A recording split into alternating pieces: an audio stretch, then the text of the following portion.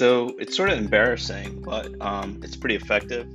The team and I were stalkers, we're online stalkers. And I say that not the normal way that you say that you think about it, but I'll get into it in a second. I guess more than a second. So recently we've had a few listings, and thank God we get called a lot of times. Jade, Will, myself. Now we have Vico on the team, and maybe someone else in the future. We'll see. But anyways, we get these calls from people, sellers, many times where they've had their property on the market with usually great agents, and they haven't had luck selling the home. Maybe they've had it on the market for a year, 6 months, 9 months, or over a year. And these sellers, I look at it this way. If I was selling my house, I would probably have a lot of motivation to move. Otherwise, I probably wouldn't be selling my house. And because I have memories in my house, just like any owner, I would probably get emotional when I'm selling it. I would think that people are gonna love my house just like like I do or I did once, before it sold. And it would probably be really, really depressing where people came to my house all the time, or no one came to my house to see it, to sell it. I'm not selling my house, but I know how it feels to be in that position where you have such a personal item being put on the market and it gets rejected. And so with that said, we've had these listings recently, within the last month and a half, we've had two that were on the market for roughly a year with other really, really amazing agents, and they weren't able to sell them. And we got these calls, these random calls from people that we didn't know, and they liked our marketing. They found us online. They must have seen our videos. They contact us for many reasons, or another agent in another area knows of us, and they shared our information with the seller, and then the seller gave us this call. So what we do is, so with these two properties, one of them was on the market for a year, and we sold it in 9 days and at a number that the seller was very happy with.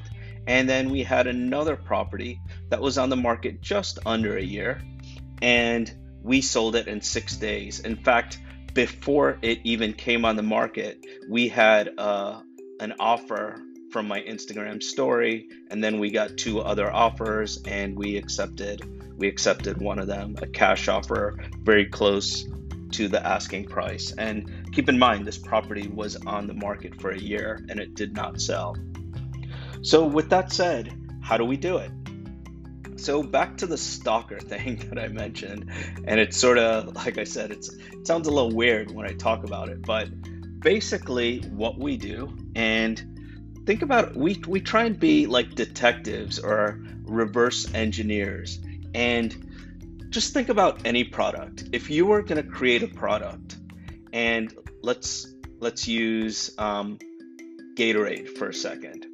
If you're going to create Gatorade, before you put it on the market to sell it, you're not just going to put it on the market to sell to everyone. You're going to find out who you think are your potential buyers for your Gatorade. And then you're going to probably figure out it's athletes, whether it's professional athletes or it's athletes that are weekend warriors, these people that play in their own leagues, or just people that like sports. Those would probably be the type of people that would buy Gatorade. And so you would probably market to those people in avenues where those people would see your ad. Maybe it's on watching a football game, basketball game. Maybe it's on Instagram when someone is looking at certain things or whatever. So it's funny that it's sort of obvious what I'm telling you, that you find out who the buyer is, and you're creating product, you find out who the buyer is, and then you market it in the best possible places to sell your product. And while you're doing that, you also create branding, you create emotional content. I'm sure you've seen Gatorade or Nike's ads where there's an emotion, where people like your brand from the marketing that you do, because you are basically whatever the copy, whatever is written or in the video or is shown in print, people are seeing it and they're relating to it, and it makes them want the product more. So pretty obvious. I'm not a genius to know this, but so anyways, in real estate, it's amazing that, real estate, the biggest product that the typical person is selling, the biggest item they have, their biggest asset that they're going to sell, the biggest money they're going to pay for services. Sometimes we get people paying us six-figure commissions from, obviously we do a lot of work to earn it, but people that are spending that much money to get something done, it's amazing how in the real estate field, most people don't look at it that way, as far as like that Gatorade example. But we don't. We look at it exactly like that. We don't look at it like the typical real estate agent, no matter how good they are. They don't really go deep down into getting the information.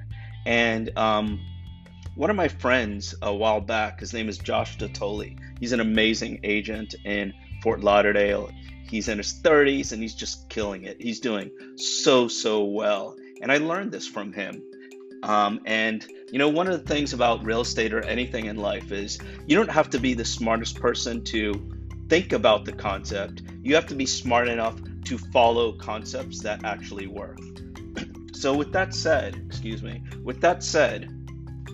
every time we're going to put a property on the market, what we do is the team and I will spend a few hours. We'll look in the neighborhood and we'll look at potential homes that buyers of that type of home would probably look at. Because at the end of the day, people will look at, when they're looking for homes, they'll say, I have this budget, let's say $1 million, for example. I want 5 bedrooms, 4 bath. I want at least 3,500 square feet. And I want a decent sized yard with a pool with an area with good schools. That's typically how people look at things. They don't look at a certain building. They don't look at a certain neighborhood. They probably look at multiple neighborhoods or multiple areas. So what we do is this. We pretend we're that buyer, and then we think about the areas that those people would be looking at. We pull up a search on the MLS or Zillow or Realtor.com, Trulia, whatever it is, whatever a customer is going to look at. We find out the areas that are going to basically show up for that particular buyer. So in this case, with these two properties that I mentioned, and we've done many of them, 4, 5, 10, it's many of them, but these two examples were, like I said, within probably about the last month and a half. So with that said, what we did is within that, depending on how many homes sell within that search that the person would be buying in. So say that $1 million search, if they did that, put in that criteria, we find out how many of those types of properties would sell within 6 months or a year. If it's a good amount, maybe 20, 25, and it's in 6 months or it's in a year, we're going to search. What we do is we look up the property records. So say in this neighborhood, there were 25 homes that were sold in this neighborhood and surrounding neighborhoods for someone looking at this type of property. So what happens is we manually look up every single person that bought the home, and then we Google that person. This is the stalking part of this podcast. So if we look up, let's say we pull up a property and Juan Rodriguez bought it 6 months ago. We find his name, then we do a Google search on him, and we find out Juan Rodriguez, and it's so easy to find this because we're pretty good at it, and Jade on the team is really good at finding stuff, and I'm decent at it. The whole team actually is.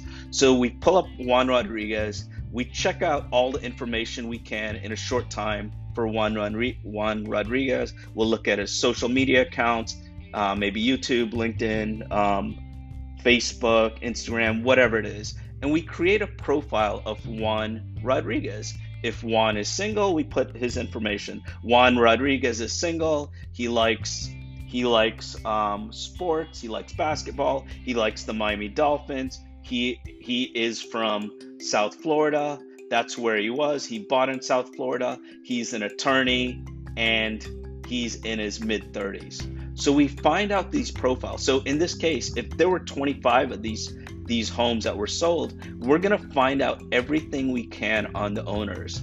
And then once we find that out, we are going to create a buyer profile.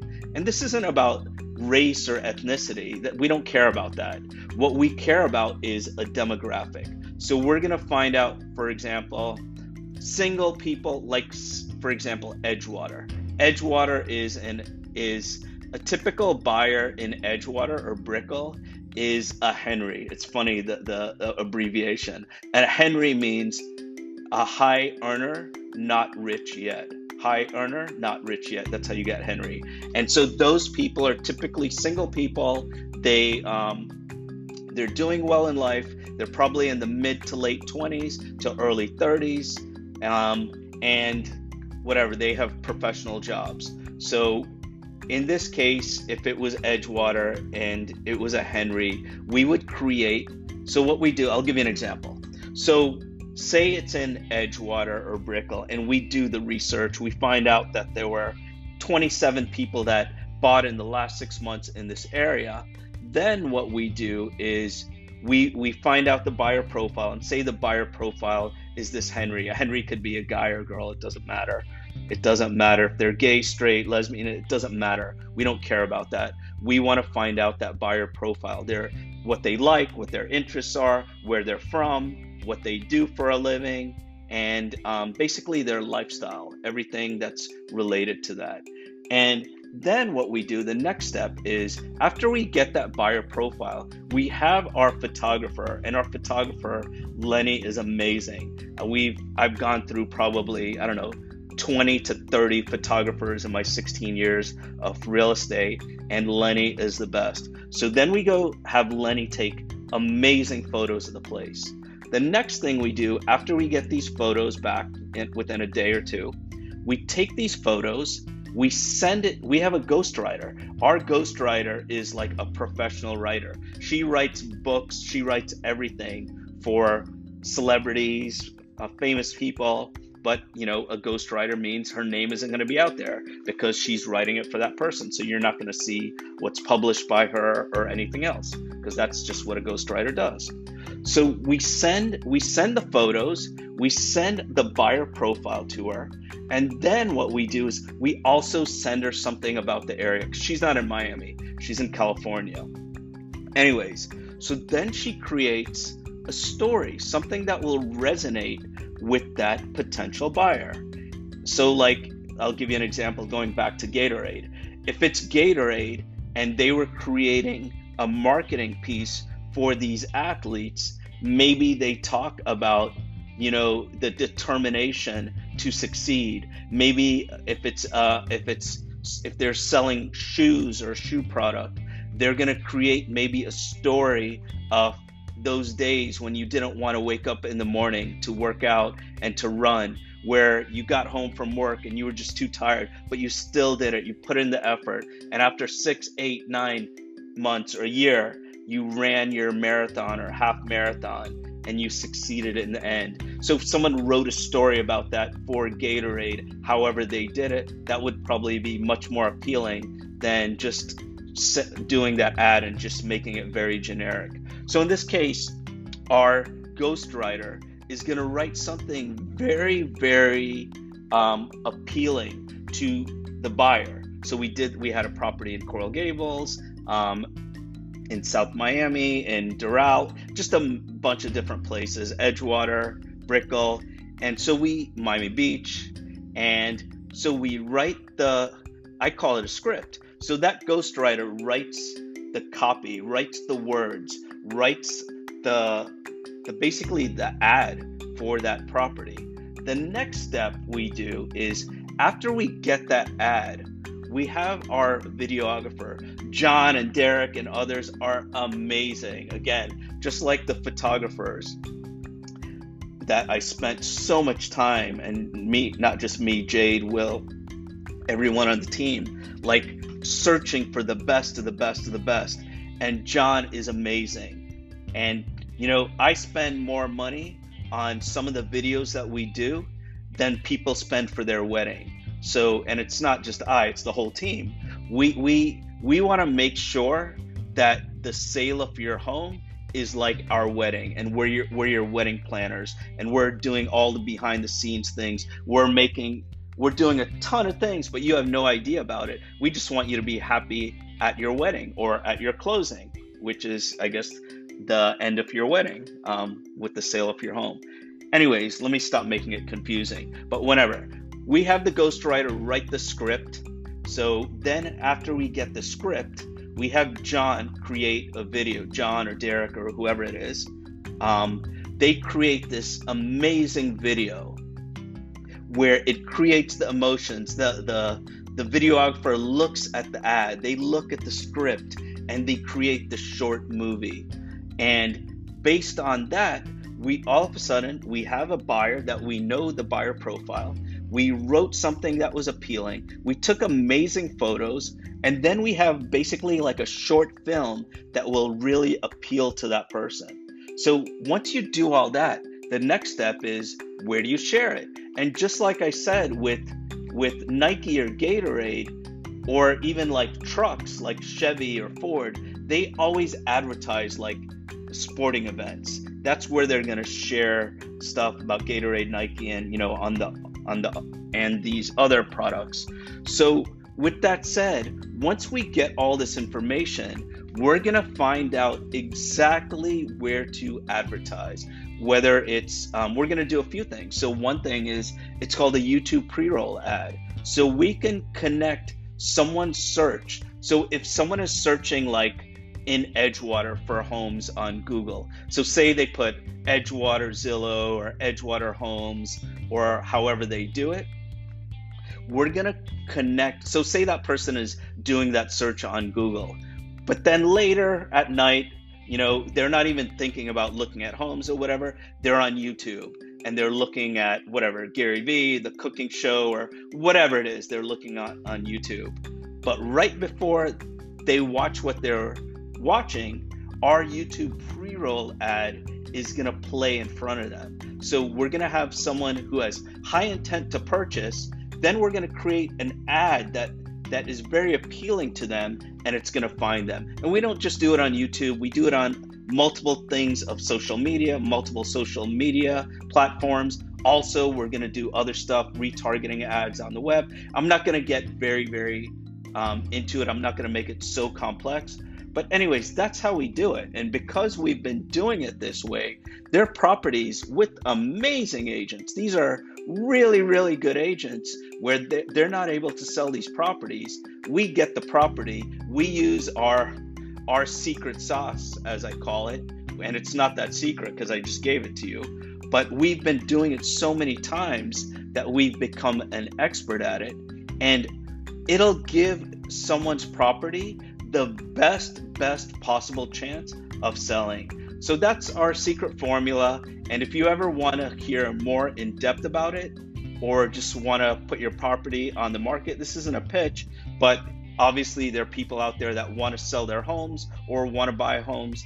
And if you ever want to do that, please reach out to us. You can go to allinmiami.com. allinmiami.com, and there's a contact button there, and you can reach out to us. And if you want to see our videos, you can go to the same website, All in Miami, but .tv instead of .com. So allinmiami.tv for the videos, and allinmiami.com to check out a website or to contact us.